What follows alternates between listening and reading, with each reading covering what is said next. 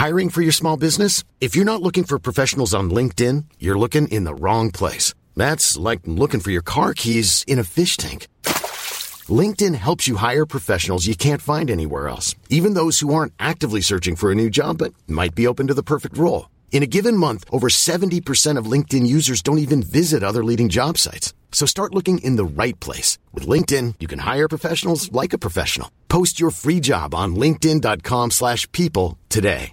When you're ready to pop the question, the last thing you want to do is second-guess the ring. At BlueNile.com, you can design a one-of-a-kind ring with the ease and convenience of shopping online. Choose your diamond and setting. When you find the one, you'll get it delivered right to your door. Go to BlueNile.com and use promo code LISTEN to get $50 off your purchase of $500 or more. That's code LISTEN at BlueNile.com for $50 off your purchase. BlueNile.com, code LISTEN. What's your fucking favorite type of beer thing? I'm just like a cold lager boy. Lager? Fuck yeah. I'm a fan of a lager, which is basic. How much foam do you like at the top? Obviously none. That's... You're right, sorry.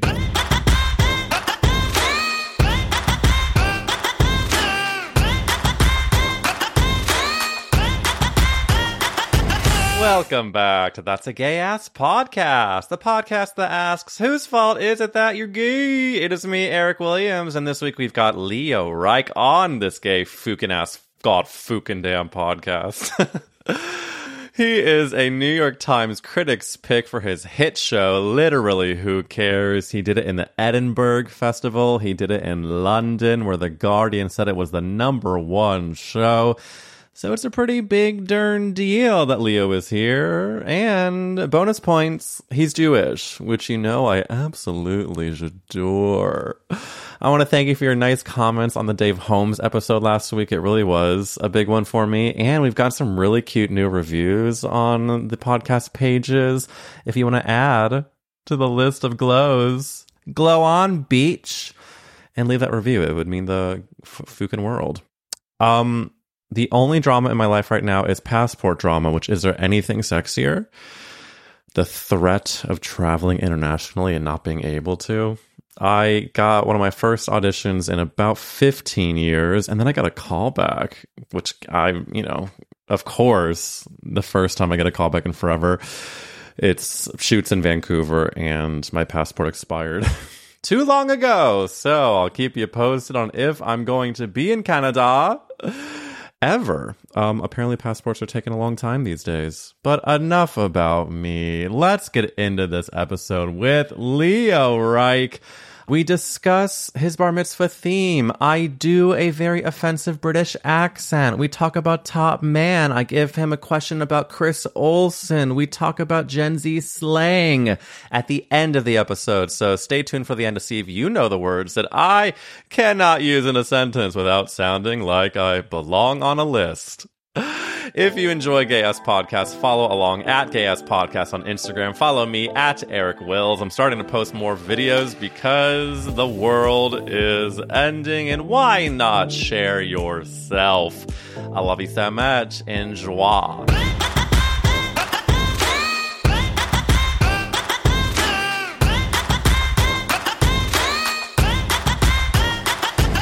Leo Reich is on That's a Gay Ass Podcast. I'm going to say something that might be wrong. Are you the first British person on this podcast? I think so, and we're going to run with it. How does it feel to be the first Brit? Do you think I'm an American pig, or are you glad to be trailblazing? I'm sad, and I'm sad. I'm glad that you said it so that I didn't have to say it. Thank God. True or false? I'm an American pig. True. No, well, it's an honor to be representing my country in this way. It's a dream. I love this nation. It's a pleasure to be here. Thank you so much for having me. Oh, wow. That is so beautifully said. If I go into a British accent subconsciously, will you be angry? I'll be thrilled. Thank God, finally talking to someone on my level is what I'll think. It will trick my brain. Listen, Leo, it will trick your brain because this whole conversation will be all about talking about gay stuff and, a little posh, but not too much. But I like Chloe from the Sat Goal. That is, I've had a lot of British accents since I've been here, and I say this with all the love in my heart. That's by far the worst one I've ever experienced. Where have you got that? I mean, what media you've been consuming is baffling to me. That's crazy. Austin There was Powers. there was a hint of Northern in there, which is not usually what I get. Usually people go... Yeah, I was trying to go more country. I didn't want to go too posh because, you know, it's it can be considered like Queen Elizabeth, but I'm trying to go a lot more northern. Yeah, Rough. you're doing something. It's something. It's a sort of global accent. Honey, it feels she's to me. doing something. You're doing something for sure. Well, thank you. Thank you for saying that. Wow, I can't believe I just did something there. So speaking of, Yeah, go on. Leah, you've caught me in a funny mood, and I don't know why, but I think it's because Thank I feel God. so safe. Oh, I feel let's so be safe silly with it Leah. for the love of God. Let's be silly with it for the love of God. Yeah, shall I do? I could do American. I could do American the whole time as well. You could Wait, do give British us. I'm not good at it. I'm not like this isn't. Well, I'm not, you told me I'm bad at it, so you're in the are same bad space. at it, but I'm also I bad. know. I'm not. I'm like Okay, so I'll go British, you go American. All right. All right, Leah, I'm going to ask you a question first. Can you tell me, how has it been to be living now in New York City for the past month doing a show? And do you feel like the gay people are actually as devastatingly mean as you thought they'd be? Oh my God, thank you so much for asking. I love the city. I love being here. I'm in the Village right now. It's a dream. I have this studio. I'm really thrilled to be here. The gay people actually are the same as in London, where I'm from. They are all super mean, and I don't get on with them, and I find them to be super annoying. But I still love them to come pay for my show. They can be great audiences, but I try to stay on a social level. I try and just hang out with straight people because that's my crowd. You like your gay people like you like your audience members in the seats of the theater and nowhere else. How was that? How was the Leo, accent? It was frustratingly good. I really love angry. that. I love I'm that. That's really not the, angry. That's not the reviews I've been getting so far. I've been getting really bad reviews on that accent, but thank you. I feel like it's good. I feel it sounds good to me. Yeah, you really are talking to mean gay people because that accent was stupid good. I mean, like, whoa. Thank you. I'm just already picturing you in the movie where then the people are like, oh my God, did you know he's not even American? Yeah, I'm going to be in Euphoria. I'm going to be that Australian guy in Euphoria. We have the same look, I think. You do have the same look. You both have, and I've actually heard you both have the same size package. 100%. Because 100%. haven't you heard that his package is, wait, what did you hear that it was? 100 Bigger feet long. Wait, what did you say? 100 feet. Oh, wow. Wow, you are going American. You even said feet. I don't know what that means. I don't know what that means even. Is that big or small? I don't know. That's the SNL version of your life, which is that you send a dick pic and you say it's 100 feet because you don't know American measurements. That's good. I'm taking that. I'm stealing that. It's gonna be steal it, girly. That's in the but show. Truly, you did have a gorgeous write up in the Gay Times it's so did. funny. You said I'm really looking forward to joining NYC's famously non-competitive comedy circuit, and even more so, its notoriously welcoming gay scene. I lived in New York for a very long time. I don't live there now, but I didn't get too enmeshed in the gay world, and so I'm curious if we're really diving in. Have you had any like gay romance? Because let's tell the girls that you're there for your stunning New York Times Critics Pick show. I am. Called Literally Who Cas. It's at the Greenwich House Theater. It is running for another week. It ends on March 11th. So you've been there for what, a month now? Yeah, almost a month.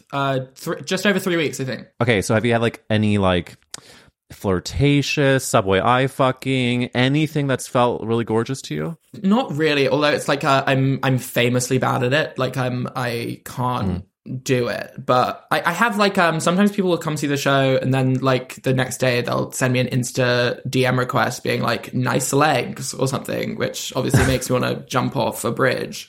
Sure. But I Have you taken anybody up after the leg compliment? Have you spread yours after? I'm not good at it. I'm not, and I know comics that are really good at it and will just be like, hey, thanks for saying my legs are nice. Please come backstage right now. Whereas I'd rather die. I'd actually rather die than do that. What scares you? Why would you rather die? What part about that do you not like? I don't know. I'm not like a massively like sexual being, I don't think. And I like a kind of, I'm like desperate to be in love the whole time. Boring. Oh no. Wait, no, you're like, okay, I'm really now going to sound ancient. What's the word for someone who is more attracted to like the mind? Oh my God. Obviously, okay, so I've never called myself this because I think every single person that has called themselves demisexual in my presence has been the most irritating person of all time. And also, if 2023 is vegan, the biggest slut I've ever met. It's also like, oh yeah, you're attracted to intelligence. Yeah, how did you... They said 3 words to you. Like, they what? said, come over now. Yeah. And then you said they had such a great mind as you throated their cock. Yeah. Literally. I've never met anyone who has sort of followed through on that. But you've heard it here first. Demisexuals are the sluttiest people out there. I think it's true. But maybe a bit. Listen, though, I think if you have a smidge of demisexual, that's probably like a really good thing because you are not. And to the people who are opening their holes left and right, I support your truth and your journey. But you're maybe just like wanting to. You don't like a DM slide. You want it to probably be like a connection conversation first. That then. Yeah. Do you think once you've had the conversation, do you then want to like unbutton pants, or are you just like you don't like? Okay. I'm not anti-sexual. I'm not sex positive, but I'm not sex negative. I'm sex neutral. You're sex neutral. I'm sex itself. I also don't. Let me just get this on record. I don't hate a DM slide for myself. I'll pocket that self-esteem boost in a huge way. I just won't follow up with like anything. I'll be like, you just thanks. won't respond. I'll respond. I'll be like, thank you. And that's it. Thanks, exclamation point. Yeah, thanks for coming. Tell your friends. Do you know what? I have to say, I do have a very good friend of mine who is similar to you, where he is not great with the DM flirt. And I guess I realize it's more of a skill than is openly discussed, which is you have to be able to not only yes and, but I feel like there's risk involved, which is that you have to make sure the other person is actually into you in that way. And then you have to up the ante. And if you're not so sure that the ante is even there, then why would you up it? But exactly. I don't know. If people are DMing you after your show, clearly they have that's the best. They have a talent crush and clearly a leg crush. And I had a leg crush, for the love of God. Yeah. I don't know. Do you have really good legs? I have legs. I think the thing in the show is that I wear the tiniest little shorts you've ever seen in your life. And so it almost feels like I'm begging for people to slide into my DMs being like, you have good legs, because the legs are not so you saying present. You're asking for it. Yeah. Oh my God, you're your own. You're getting canceled by catcalling yourself. You're like, well, I was asking for it. I'm begging to get cancelled. I'm hoping and praying every day. What a relief that would be to finally just do it, get it over with. I mean, it is inevitable, I will say. It is. Not for you, just for all of us. Just for all of us. I'm sure, actually, our demisexual take is going to be, I think, the nail in the coffin. I hope so. I'm praying for both of us that it is. I'm having a weird thing at the moment, which is like, I've been in New York single for 3 weeks. And so I'm trying to be like, I'm Sex in the City. I'm girls or whatever. And I just truly can't muster I feel like I should be on my hands and knees, wet around the mouth every 2 seconds, but I can't be bothered to do it. But don't judge yourself if you're not constantly getting bruised knees. I mean, I think, and apologies for me saying when I was your age, because I truly think that is. I thought you were younger than me. I thought you were 18 years old. And that's why your career is blowing up, because you're talking to powerful old men like me. Cut to, I'm living in a shack. I think that when I was in my early 20s, I was like, God, I need to be fucking so much, because that's what you're supposed to do. And I would sometimes like judge myself for not being more, as you say, wet around the mouth. And then I realized that like part of a gorgeous slutty phase is knowing. It's hard to have it at that point, because you're still figuring out even like things that get in the way of a slutty phase. Like you're figuring out like what gets you off. And it's of course like you're not a fucking child. I get that. But it's like I feel like I'm more sexually even just like communicative and confident in my 30s. And I feel like a lot of it's backwards with when your slutty phase is supposed to be. Does that make sense? It does make sense. It makes a lot of sense to me. When you look around like at a subway train, where do your eyes go in terms of type of people? Well, this is the other thing, is like, I think I need to speak to someone for a full 20 minutes before I'm like, is there I like a vibe. I'm a vibe guy. Demisexual. I'm a demisexual. But it's not, I feel like when people say they're demisexual, it's like they need to have a master's degree or whatever. Sure, and it's not sure. that at all. It's not like I you just need to see the chat it up credentials. first. I need to scope it out. I need to be in the room. I can't, I'm a bit terrible at dating apps. Sorry to be anyone, like the first person to ever say it. But there are actually problems with dating apps, you guys. I don't know. I just can't like get a vibe.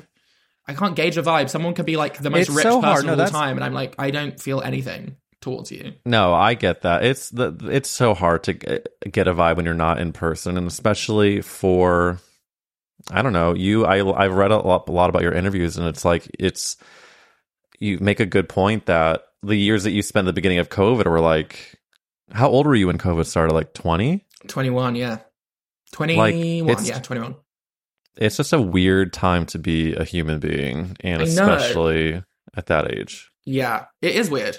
I don't know. I had the same feeling then, just like more extremely that I'm having now, which is like, your time is running out, and you're young for 1 second of your life, and you should be like going out with 100 people, and you're not allowed to do it. Like, and at least at that point, I had something to blame it on, which was the COVID-19 pandemic. Whereas now, it's like I truly only have myself to blame. So I kind of prefer it when I was locked in my room and being like, if I was out of my room right now, I'd be fucking so many fucking people. It'd be crazy. And then I was let out my room literally on the first day in England where the lockdown ended, and everyone was like, lockdown's over, we're gonna go crazy. I stayed in by myself, got a takeaway, and watched The English Patient. So it's good for you. Do you know what I mean? You're like, I need to just like self-care because it's been so hectic since we opened up an hour ago. Literally. But I after think complaining so much, I don't know. Well, let's talk about what that countdown clock comes from, because I talk about this in therapy all the time, and I think that it's either just the generation of we need to be successful yesterday and like you're never doing enough, or maybe like the perpetually online thing, or is it, say it with me girls, Judaism? Oh my God. We are both Jewish. Yeah. And I don't know. I'm also just making that an excuse to bring this up because I want to connect with you on that level. There might also be like, we need to be achievers, and if we don't achieve, then the Jews will perish. Maybe we feel that pressure. Oh, that's that's so funny, and maybe that is true. I was going to say gay, even maybe it's something to do with gay. Where what if I was like, I'm not gay? No, it's also a gay thing too. I think for me, it's maybe a gay thing. Wow, this is called That's a Gay Ass Podcast, and I was like, and I forgot to bring up the fact that maybe it's because we are gay, and Jewish. Can you Jewish. imagine to have all of that stacked on your poor little back from the day you were born, gay and Jewish? My poor little back.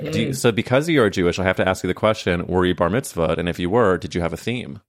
I was bar mitzvahed, and I didn't have so much a theme, but what I will say is that at my bar mitzvah party, we hired an animal entertainer who brought various kinds of exotic animals.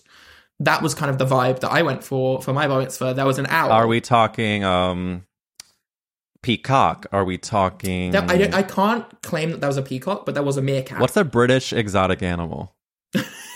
I think that's a contradiction in terms. I think that's a paradox. You can't have a British exotic animal. What, like a rat? I'm so sorry. Let me ask again. Yeah. What animal did you colonize to bring over to England? Yeah, sort of every animal became ours in the 19th century, thank God. So what was there? There was a meerkat, there was an owl, there was a python, there was a crocodile, there was an armadillo. And also we were celebrating me becoming a man. So there was a lot going on. That's a lot with an armadillo at the bar mitzvah. I mean, isn't a bar mitzvah if you don't have an armadillo? Come on. Literally, when I renew my vows to my manhood and I have my second bar mitzvah, you know what I'm going to have there? Armadillo. And In-N-Out Burger. An armadillo and a burger bar, bitch. Wow, yeah. I love that for you. Exotic animals at the bar mitzvah. Did you wear makeup at your bar mitzvah? No, of course not. I, of course, did not. Some of the photos of me at my bar mitzvah are some of the most insane things. The outfit was the most like quintessential early 2010s top man ensemble Sure. that you've ever Yes. seen. Sort of like skinny tie, check shirt Yes. kind of vibe. I held on to some of that Top Man stuff longer than should be legally allowed. I don't know if you remember, there was a Top Man shirt that every gay person had, which was like V-neck. There was like 2 buttons or something right here. Oh my God. I wore that out. I literally got that probably my freshman or sophomore year of college. And I wore it through a relationship that ended a year after college. I had it with my now husband, and I think eventually he was like, burn it and throw it away. I don't know what I had that was such a deep connection to that Top Man shirt. No, it was a cultural craze. Everyone was absolutely going insane for those neon contrast Top Man tops, which were foaming at the mouth. The ugliest things I've ever seen in my life. Sometimes I look at the pictures, I'm like, I can't believe that anyone was allowed I could pull up this. the picture. I could pull up the picture of me wearing it. I'm sure I could find it in. But you know that coming back, that kind of color scheme is coming back, because I have a younger sister the TikTok girlies are absolutely obsessed with it. It's cycling back. It's cycling back, and I'm scared. I'm scared for my life, and I'm scared for the life of those closest to me. Me too. I think it's too soon. Everyone hold your loved ones close, because the Top Man shirt is coming back. The neon Top Man shirt. Well, then since we're going back in time to the bar mitzvah era, I'm going to ask you the podcast question, which is, Leo Reich, whose fault is it that you're gay? Who do we blame? This was hard. I was thinking about this, and I was like, there are several options. But ultimately, I do think that it's football, the sport. I'm blaming football, the sport, for 2 reasons. The first is that I hated it so much from a young age, because my older brother and my dad obsessed with football. And I felt like, I was like, what am I missing from this? Leo, I'm going to interrupt before you say the second thing, because that is such a uniting fact about us gay girlies, is that when your older sibling and your dad both enjoy the sport and you can't find your way around it, is there anything worse? For me, it was hockey. My twin brother and my older brother play hockey. My dad played in an adult league. Leo, an adult league? Can you imagine? Hockey is comparatively, and I hate to say this, quite a gay sport. It's pretty gay to me. I think it's okay to say that. I think at the end of the day, all sports are gay. My twin brother, who is still very much straight, was a wrestler. So... Whoa. Lot to unpack, but yeah. So football, and let's just be clear. When you say football, you're talking about you mean soccer. But of course, I am smart, so I know that you meant that, and I don't think we need to label it anymore. So football. Yeah. So your brother and your dad are super into it, and you're like, what is wrong with me? Yeah, my brother was really excited when he found out he was having a younger brother, because he was like, finally someone to play football with. And then I was like, how about, no, I would rather die. Let me sit at the table. And randomly, my thing at the time was bird watching. So sort of like it's like football, but sort of like with a twist, in that there's no ball and it's birds. So I went. I see the connection. Yeah, I went a very different route, and everyone was okay with that. But also, it meant that the reason why I'm saying it made me gay is because if you don't like football in the country that I'm from, you're spending a lot of time in the kitchen with the women of the family while the game's on. Yeah. You're talking a lot about sort of who's got who into which primary school. You're talking some gossip someone's friend heard about some other mum. And so by proxy, football turned you gay because you spent more time with the ladies in the cuisine, in the kitchen. And I think that is the seed of the, dare I say, not problem, because gay is gorge, but the women that it's a problem. The avoidance of the hetero straight men sports crowds, I 100% took solace in the kitchen goss. Totally. And then also the simultaneous, not to over-intellectualize it, sexualization of the male space to which you are not invited and in which you feel uncomfortable. It's like a kind of, there's a push-pull, there's a deification of the men who seem to have access to this deep, intense masculine joy from which you're excluded. So then, you're talking about like you're putting the penis on the pedestal. Oh yeah, and you pray at the altar. Yeah, exactly. But meanwhile, I'm in the kitchen talking about sort of my aunt's friend Sharon. So that's all of that in one big... And all of this I'm putting down to football. And that is football. Did I interrupt? Was the second thing the ladies in the kitchen? No, the second thing was the sexual, like the penis on the pedestal. Penis on the pedestal, ladies in the kitchen. I think together. Penis in the pedestal, ladies in the kitchen. Here we go. I'm a fucking faggot. Someone drop a beat, because that was huge. Boom. Boom. You also, in this same vein, were quoted in the New York Times that in your show, you talk about that you first saw hardcore porn at the age of 9. Yes. That's a fun little joke in the show. Is it true? I don't want you to give up the joke because the girls need to buy the tickets. But I do want. What's the seed of the truth with this story? Was it hardcore gay porn? Well, I think that because I went to an all-boys school, which, needless to say, is crazy and should be illegal, everyone... And I went to the sweetest little elementary school in your country that you've ever seen in your life. Very sweet, very small, and everyone was just... We were just kids, no sort of weird shit going on. I get to the age of 11... I'm sort of quite like, what's the word? Sort of blinkered? No. Naive still to the ways of the world. I arrive at this all-boys hell, and immediately everyone's watching porn on their phones. And I'm like, what the fuck is going on? I can't... What? I was in You're just a child. On the first day of school, our, like, form tutor, our, like, grade teacher, translating in real time, was this woman called Miss Bennett, and she was great. I loved her. She was a history teacher. Not Miss Bennett. Okay, Pride and Prejudice. Literally. Jesus. Can you believe it? England is a joke. It's so on the nose. And my first day of school at lunch, these other 11-year-olds were like, oh, she's so fit. She has huge tits. And I was like, I'm a child. Don't 11 feels say young. that. Don't say that about that glorious girl that we just met.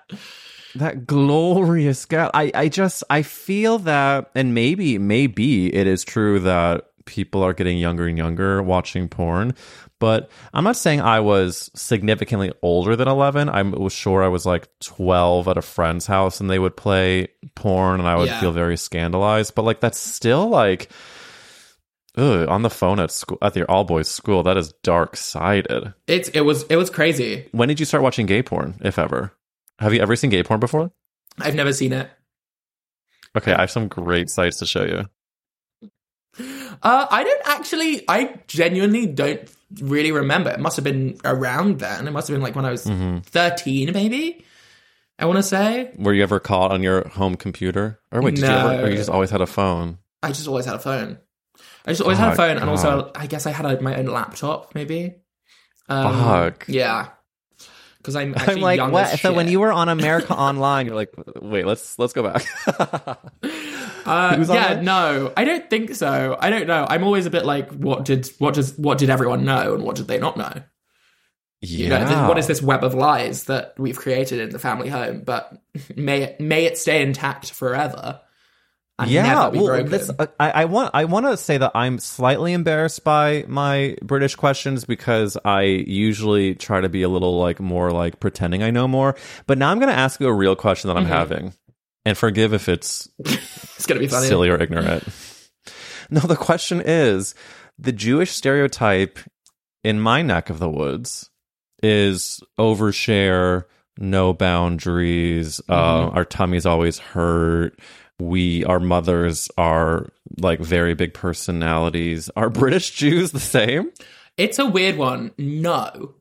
Okay, I'm glad I asked. They're not. Wait, tell me what they're like. I feel like over here, the Jewish community has like the vibe is very like quite left-wing, Democrat, kind of live in big cities, relatively liberal, all of that stuff you just said. In the UK, the Jewish community is like right-wing, conservative, I don't know, quite like traditional, and then there's a tiny little fragment of it that's a bit more sort of New York-y, kind of intellectual, artisty Jewish, but like a really small... the majority is more conservative, more traditional, more so then coming out as gay is probably a pretty big darn deal. Yeah, I mean, for me, we weren't really we're not super religious, like, at all. Actually, we're not religious, is how I would put it. It's just cultural. But I went to school with a lot of Jewish kids. I knew Jewish kids when I was like 14 who would be like, if I came out as gay, my parents would disown me. Like, it was full, and that's at a relatively progressive school in the middle of London. Yeah, it's like a... Which is surprising, because I think you're right that a lot in the US is more progressive. Have I, of course, met the Jewish people that are, like, super religious, that are more right-wing and, like, enjoyed that Trump was so pro-Israel and all of that, etc. Sure. Yes, but I do think for way more, the majority of the people I meet are that stereotype of, like, yeah, more progressive, loud, talky.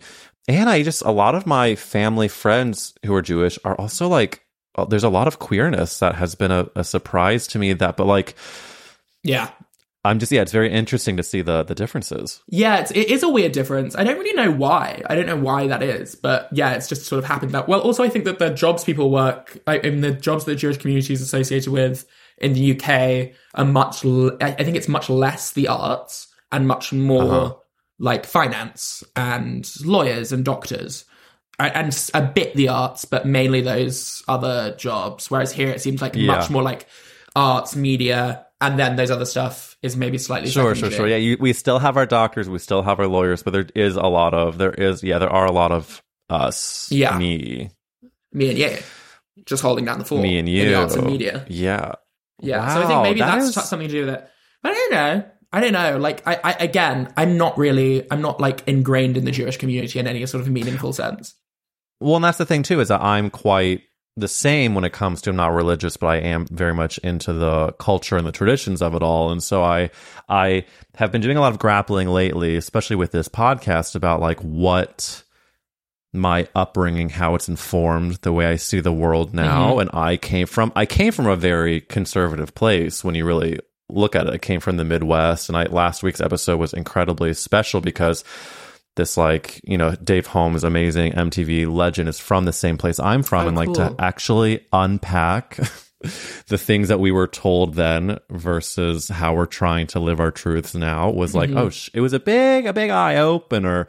So I'm sure as you're, you know, doing your show in New York, and also like you have a British sensibility, but you also have a very queer sensibility. I'm sure there's a lot of, dare I say, identity politics at play? Yeah, I guess so. I mean, I guess so. It's interesting. I always like really fetishize the kind of New Yorkie Jewish intellectual. I remember watching like, and this is redacted, Woody Allen films, that kind of stuff, and all of the many generations of Jewish people that sort of copied that. Sort of the Noah Baumbachs, even like Lena Dunham, like these people making kind of slow-moving, witty indie comedies. I was like, where are these Jewish people in the UK? They are nowhere. They don't exist. It's not a thing.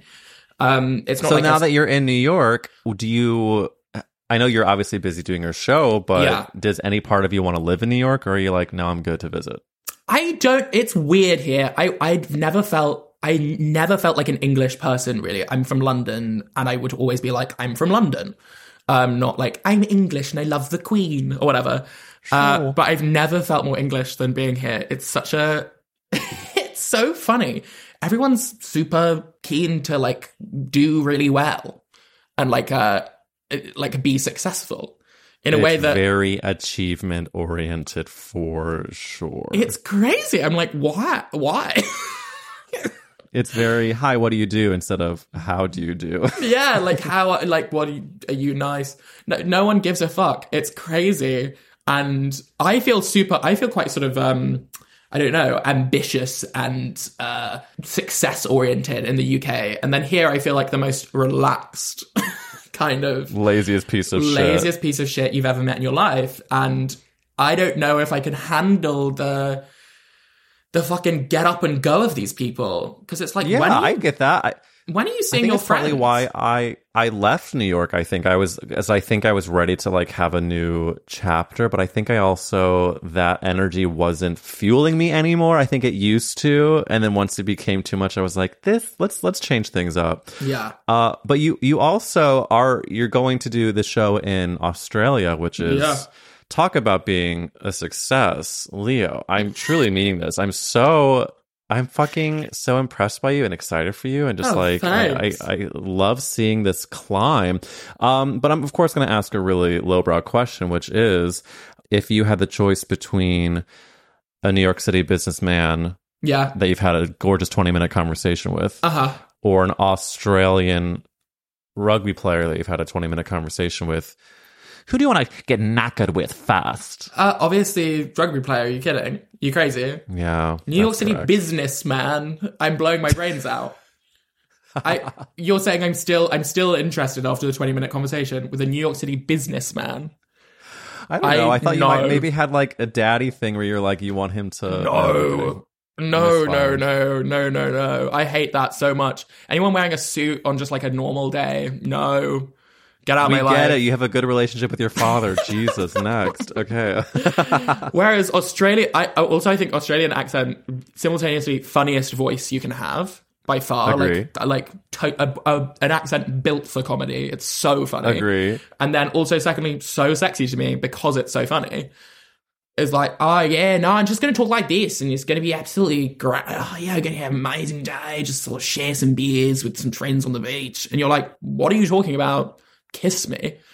What are you talking about? Kiss me. And then, God, I'm just picturing now the British-Australian conversation, and I'm just in the corner jerking my gurging. It's also funny because I feel like Australians, like, I mean, if England's a middle ground between the American kind of intense, success-driven kind of careerism, and then Australia feels like truly, like, these people, you have to hustle to get them up and about. These are the most relaxed people you've ever seen. I can't believe You're right. it. These people don't care about anything. You're going to perform in a theater in Melbourne, and you're going to just be impressed that anybody showed up, and then anything that happens after that is going to be icing on the cake. I'm gonna chill the fuck out when I get to Melbourne. I'm barely gonna do the show. I'm gonna sort of say the words, get off stage, and then sleepwalk through it. Absolutely. Have a bunch of brews with my friends. It's gonna be fucking great. Do you enjoy drinking beer? Are you the type of gay guy that can drink beer? I'm a big beer boy. Big beer boy. That's very British of you too. Thank you so much for saying that. It's part of my culture. I can't do it. I'm not a beer drinker. See, my internalized homophobia is like turned on by that, because I'm like, fuck, he drinks beer. Like, that's like, I'm like, oh, it's only because like I consider that manly and I couldn't be a part of the guys club. And I'm like, fully projecting. I love it. What's your fucking favorite type of beer to drink? I'm just like a cold lager boy. I'm a lager. Fuck yeah! I'm a fan of a lager, which is basic. How much foam do you like at the top? Obviously none. That's again another huge problem. Sorry, this fantasy. I fucked up the fantasy. How much you like a lot of foam? No, that's bad. Okay. Bad. Sorry. That's actually a bad thing to have. But I can't deal with the kind of, the drinking culture here is non-existent. There isn't one. I don't feel like anyone's, it's people getting fucked up like one night of the week. Oh, I see. Versus like just enjoying a pint. Yeah, just having a pint with the boys. Pint with the lads. Yeah, of course. Yeah, exactly. The lads.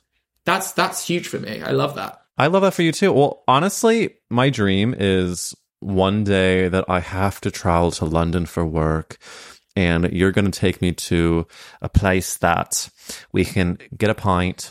Yeah. I'm going to enjoy the beer, and then I'll walk outside and smoke a quick blunt, and then I'll come back and sip it some more. Great. That sounds ideal. That sounds like a perfect night out. Would you be into that sometime? I would love that. Please, God. Get on the next flight. It's happening. Well, you're in New York, so... I mean, once I'm back. Okay. This is Paige, the co-host of Giggly Squad, and I want to tell you about a company that I've been loving, Olive & June. Olive & June gives you everything that you need for a salon-quality manicure in one box. And if you break it down, it really comes out to $2 a manicure, which is absolutely insane. It's also so easy to get salon-worthy nails at home with Olive & June. The difference between how your nails used to look when you did them yourself and now with the Mani system is a complete game changer. The best thing about Olive & June too is it's a quick dry. Dries in about 1 minute, lasts for 5 days, and full coverage in up to 1 to 2 coats. Visit oliveandjune.com/perfectmani20 for 20% off your first system. That's oliveandjune.com/perfectmani20 for 20% off your first system. There's never been a faster or easier way to start your weight loss journey than with PlushCare. PlushCare accepts most insurance plans and gives you online access to board-certified physicians who can prescribe FDA-approved weight loss medications like Wegovy and Zepbound for those who qualify. Take charge of your health and speak with a board-certified physician about a weight loss plan that's right for you. Get started today at plushcare.com/weight-loss. That's plushcare.com/weight-loss. plushcare.com/weight-loss. How would you like to look 5 years younger? In a clinical study, people that had volume added with Juvederm Voluma XC in the cheeks perceived themselves as looking 5 years younger at 6 months after treatment. Look younger, feel like you. Add volume for lift and contour in the cheeks with Juvederm Voluma XC. Reverse signs of aging by adding volume to smooth laugh lines with Juvederm Volure XC. For important safety information and to find a licensed specialist, visit Juvederm.com. That's JUVEDERM.com. Not for people with severe allergic reactions, allergies to lidocaine, or the proteins used in Juvederm. Common side effects include injection site redness, swelling, pain, tenderness, firmness, lumps, bumps, bruising, discoloration, or itching. There's a risk of unintentional injection into a blood vessel, which can cause vision abnormalities, blindness, stroke, temporary scabs, or scarring. Talk to a licensed specialist to find out if it's right for you. Hey there, it's Michelle Norris. I'm host of a podcast called Your Mama's Kitchen. When I travel, I'm usually looking for a way to find a taste of home when I'm not at home. And one of the things I love to do when I am at home is entertain. And Airbnb allows me to do that. When I was in California recently, I rented a house that had a great kitchen. And when we were sitting around the table, we're all thinking, we're in someone else's house. Someone could be in all of our homes as well. If you have a home, but you're not always at home, you have an Airbnb. Your home might be worth more than you think. Find out how much at airbnb.com/host.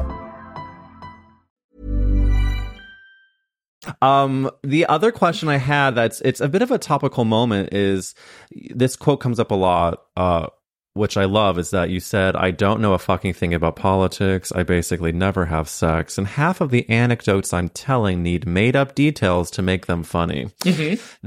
I like this quote a lot for many reasons. One of the reasons is I think that in this age, there's so much hashtag content. There's so many people putting out stories on the internet, the story time of it all. And I find that there's an interesting dialogue happening with this Chris Olsen guy. Are you? Oh yeah.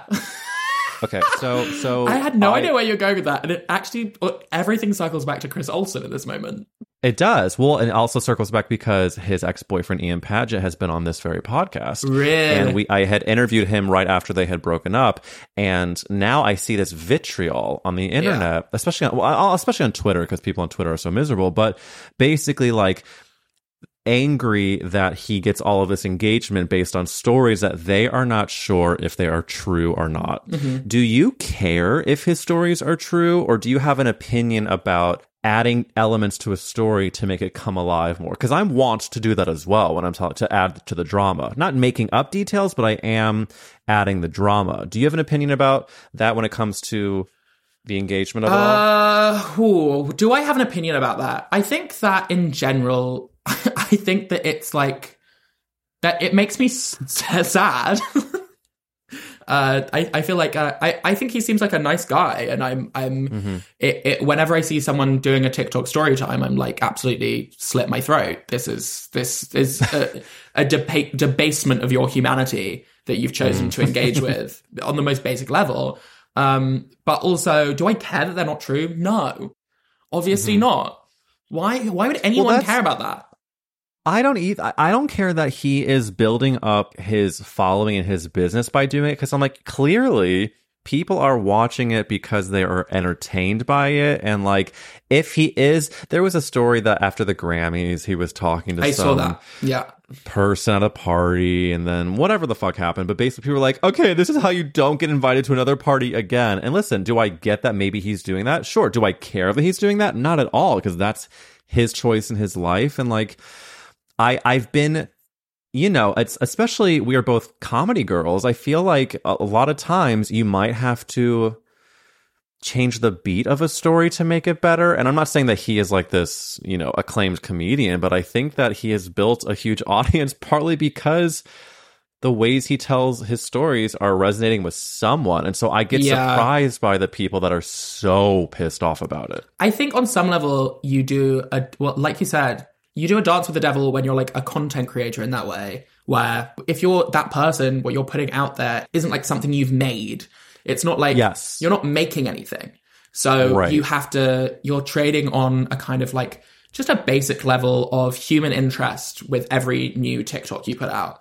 And I feel like if that's your job, like all power to you, but oh my God, I'm so scared for you. That's so scary. Well, and that's a very good point, because people are probably more angry just about like the content creators versus him specifically, because that's what I feel like his gig is that. Do I have an existential crisis about social media every week? Absolutely. Do I want to build my, not only my like voice and how I'm creative and use social media in that way for good and in a productive way? Yes. Do I find it as close to impossible to do it in a way that feels like mentally sound and artistically true to me? Yes. But I think that like that's just the nature of the beast in a way. Truly. I'm just like, I would feel it's such a precarious thing to do.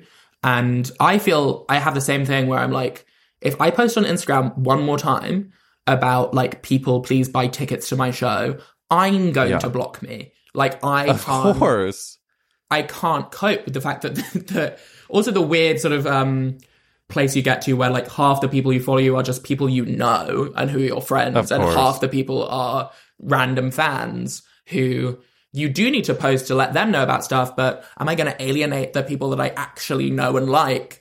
And are they screenshotting all this stuff and sending it to the group chat? Like that kind of thing. I am constant paranoia.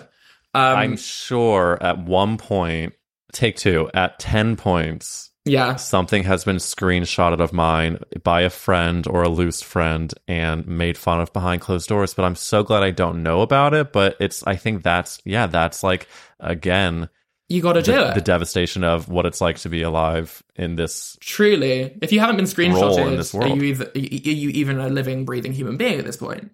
No. Listen, we all if a screenshot falls in a forest, literally. But to circle back to Chris Olsen, I think that at least when I post stuff, I'm like, well, at least I'm doing it around a solid thing. Mm-hmm. And this is all kind of like social media stuff that's about that is to do with the thing that I make.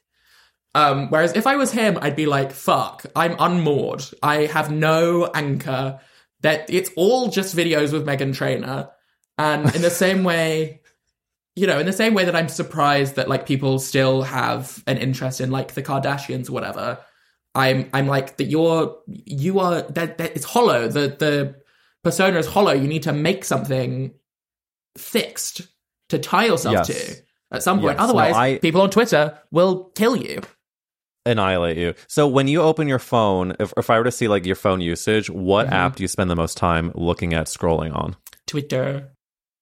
Ugh, it's bad. I do it a lot too, and it's I have friends I just saw who were like, "Oh yeah, we deleted ours years ago, and life has been better." And I'm like, I'm getting close. I know. I just like to. Instagram's not it for me, and TikTok I don't care about. Twitter is just like Twitter gets me. Twitter gets me in a big way. I do need to ask you the next podcast question, Leo. Go, Leo Reich. If the world was ending, you could only save one character actress, who would you say? This is actually one of the hardest questions I've ever been asked.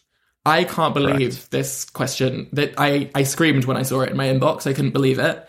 One character It's torn actress. families apart, Leo. It's crazy. There are so many that are up there. I was trying to think of one that maybe isn't, because I feel like there's recently been kind of a resurgence of, because of Mike White, all of the most amazing character actresses in the world are kind of like having their moment. And so it feels like so obvious to say like Jennifer Coolidge or like Molly Shannon or Laura Dern, which it would be such a great choice, and I'm sure many people have chosen before. I'm going to say that Laura Dern has come up less than you would think, primarily because the Jennifer Coolidges have come up more than they have in ever. But this being said, who does your brain go to if you're going past those three? Well, my instinct is to go more comedy, and my instinct is to say Kate Berlant. Kate Berlant would be my choice. Leo, can you give snaps with me for your answer? And guess what, Leo? What? Clearly we have this universal connection, because I was walking my dog with a couple friends and my husband yesterday, and who do I pass? Kate Berlant. Whoa. Sitting by herself on a bench in Los Angeles on the phone, and my husband was like, was that Kate Berlant? I look back, I see her silhouette, I say, it could be no one else. It could be no one else with that hair. Are you kidding? Can you believe that? The character actress that you saved. Whoa. I walked past yesterday. She's on the brain. She's on the cultural brain right now. Thank God. She is. Thank God. Also, I would be dead in a ditch without her. Like every other gay comic, she invented being a gay man on stage somehow. Oh, yeah. What a great answer, Leo. I'm so thrilled with that, because she deserves, and I can't wait for... I know she's becoming the household name that she deserves, but can't you just imagine what's going to happen in the next few years for her? Can't you just imagine? I know, and on some level I'm sad about it, because obviously the thing that I love as much as her star turns in her like amazing bit parts that she's had and stuff have all been incredible. What I really love to see her do, of course, is stand-up comedy. And she's the best who's ever done it. And I fear when she's leading feature films that she'll leave her incredible stand-up comedy career behind her. But well, we shall see. We shall see with bated breath what Kate Berlant gives us. I'm waiting for what a good answer. I'm waiting for the kind of Independent Spirit Award-winning like feature comedy drama that she's gonna. Oh, I can't wait. Yeah, I want a Greta Gerwig directed, just like very low key, long shots of Kate staring out a window and then saying the funniest thing you ever heard.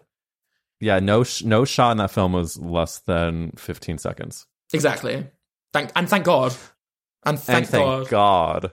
Oh my God, what a great answer. Well, listen, I do want to ask you a very important question, because it's rare that I get a Gen Z icon on That's a Gay Ass Podcast. And I recently looked up an article that listed Gen Z slang. Oh, yeah. Leo Reich, I want you to tell me if these are actually words that you or your friends would use. I'm going to be so bad at this. Okay. All right. Let's start easy, the ones that I see on TikTok all the time. Do you actually say cap for when something is a lie? That's super American to me. I've heard people say it, but I think that they are like American teens in San Diego. Do you know what I mean? No cap. Totally. It's like, no cap. And it's like, okay, well, in my voice, that would sound so weird. You're like, so no cap, but also no conversation between you and me, girly. Do people actually use this word for money? Guap? No. What is that? You. No. What about this word? Sheesh. Sheesh. I've had people say that, but they're usually joking. The definition says it's used to hype someone up if they're looking good or doing something good. Yeah, I've seen people maybe say that. A little bit. See, when I was a kid, we said sheesh, as in like... I should say, I'm like the oldest Gen Z you can be. So... I'm the oldest Gen Z you can be. That's your next pop single. Thank you for that. Thank you. Do you say dank? I don't. But again, I've heard it said. Dank means if something is dank, it's excellent or of very high quality. I mean, I knew that. I just wanted to make sure everyone else... Yeah, there's something Shakespearean about that to me, which I like. It's quite Shakespearean. Do you talk about people's clothes by calling it drip? Now this is just like that's just something that rappers do. That's not. It's on a list. It's parade.com. That's not Gen Z. You're drip. I mean, I would imagine I know, if I walked up to someone. A lot of these are like, I don't know if this is Gen Z or if it's just like. Yeah. If I walked up to someone and been like, nice drip, I would get fully like murdered. And good. It would be justified. And good for that, yeah. Do you say bet? No. Bet means yes. It can be used to confirm something. It could be compared to the millennial term word. Oh god. Yeah. Bet. I mean, again, I'm now realizing how I sound because if someone were to ask me, so do you say word? I'd be like, word? Yeah, like no. Yeah, word, dude. Word. Oof. Period. Okay, yeah. Well, that is on this list. Okay, the final one then. The final one is big yikes. Big yikes. Ooh. I actually, this is and humiliating to admit, I think I probably have said that. It's a big yikes. I had to have gotten at least one. Okay, the definition says it's used when you're so embarrassed that yikes doesn't do it justice. Ooh, big yikes. Yeah, I probably have said that. I wouldn't say I wouldn't say I say it every day, but I've been known to maybe dip my toe in saying big yikes occasionally. Sure. These are all sort of stuff that's also fine to type, but horrendous to say. Oh, that's why it's such. This has been such a cringy segment. You're right. Do you know what I mean? It's like you could type I cap, do. but you're not going to say. Have you typed cap? I don't think that I would have typed cap, but I wouldn't rule it out in future. It could be in my future for me. You know, that could be a huge part of my future. It could be a cornerstone. This all feels like a big cap to me. And to get it so wrong, when it's so simple, to get it so wrong, wow. Listen, I aim to please. Leo Reich, I'm so thrilled that you came on That's a Gay Ass podcast. I jump at the chance to talk to a hilarious, exciting gay Jew voice in this world, and that has been, and you have exceeded my expectations. Before we say goodbye, I want to ask you a question that I don't know, you might be able to answer, might not. I did not prep you on this. It's the final question of the podcast. Leo Reich, what is the best Whoopi Goldberg film? Oh my god. He asked the 24-year-old Oh British. my god. Yeah, that's actually, again, not a huge part of our culture, but I want to say Rat Race.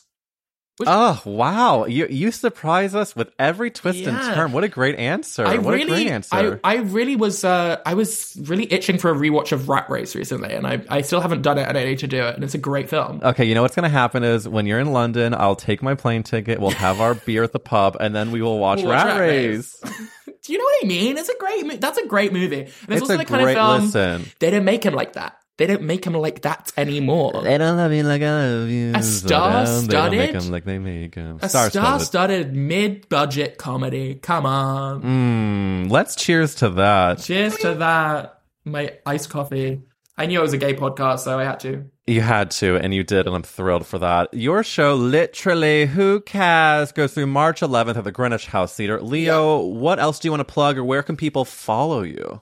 You can follow me on Instagram, Leo_Reich. You can follow me on Twitter at Leo is Tired. You can follow me on TikTok at Leo_Reich as well. What else do I need to plug? Nothing really. Come to my show, stay in touch, DM me about my legs, whatever you want to do. Or don't. Do you know what I mean? I'm sure you follow enough people. No, I'll DM about your legs. Thank God. You asked us to, and so you're about to get a lot of leggy messages. Yeah, I better get a big influx. Otherwise, I'll know that people didn't listen to the end.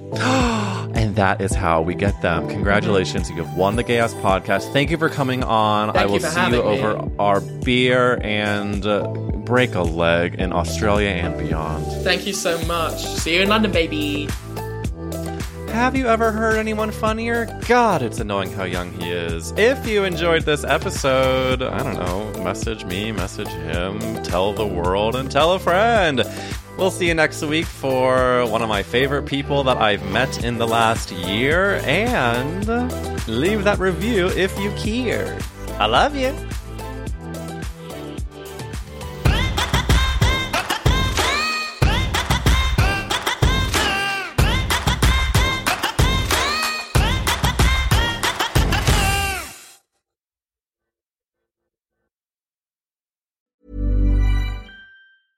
Mom deserves the best, and there's no better place to shop for Mother's Day than Whole Foods Market. They're your destination for unbeatable savings, from premium gifts to show-stopping flowers and irresistible desserts. Start by saving 33% with Prime on all body care and candles. Then get a 15-stem bunch of tulips for just $9.99 each with Prime. Round out Mom's menu with festive rosé, irresistible berry chantilly cake, and more special treats. Come celebrate Mother's Day at Whole Foods Market. A lot can happen in 3 years, like a chatbot may be your new best friend. But what won't change? Needing health insurance. United Healthcare Tri-Term Medical Plans, underwritten by Golden Rule Insurance Company, offer flexible, budget-friendly coverage that lasts nearly 3 years in some states. Learn more at uh1.com. Flexibility is great. That's why there's yoga. Flexibility for your insurance coverage is great too. That's why there's United Healthcare Insurance Plans. Underwritten by Golden Rule Insurance Company, United Healthcare Insurance Plans offer flexible, budget-friendly coverage for medical, vision, dental, and more. One of these plans may be right for you if you're, say, between jobs, coming off your parents' plan, turning a side hustle into a full hustle, or even missed open enrollment. Want more flexibility? Find out more about United Healthcare Insurance Plans at uh1.com.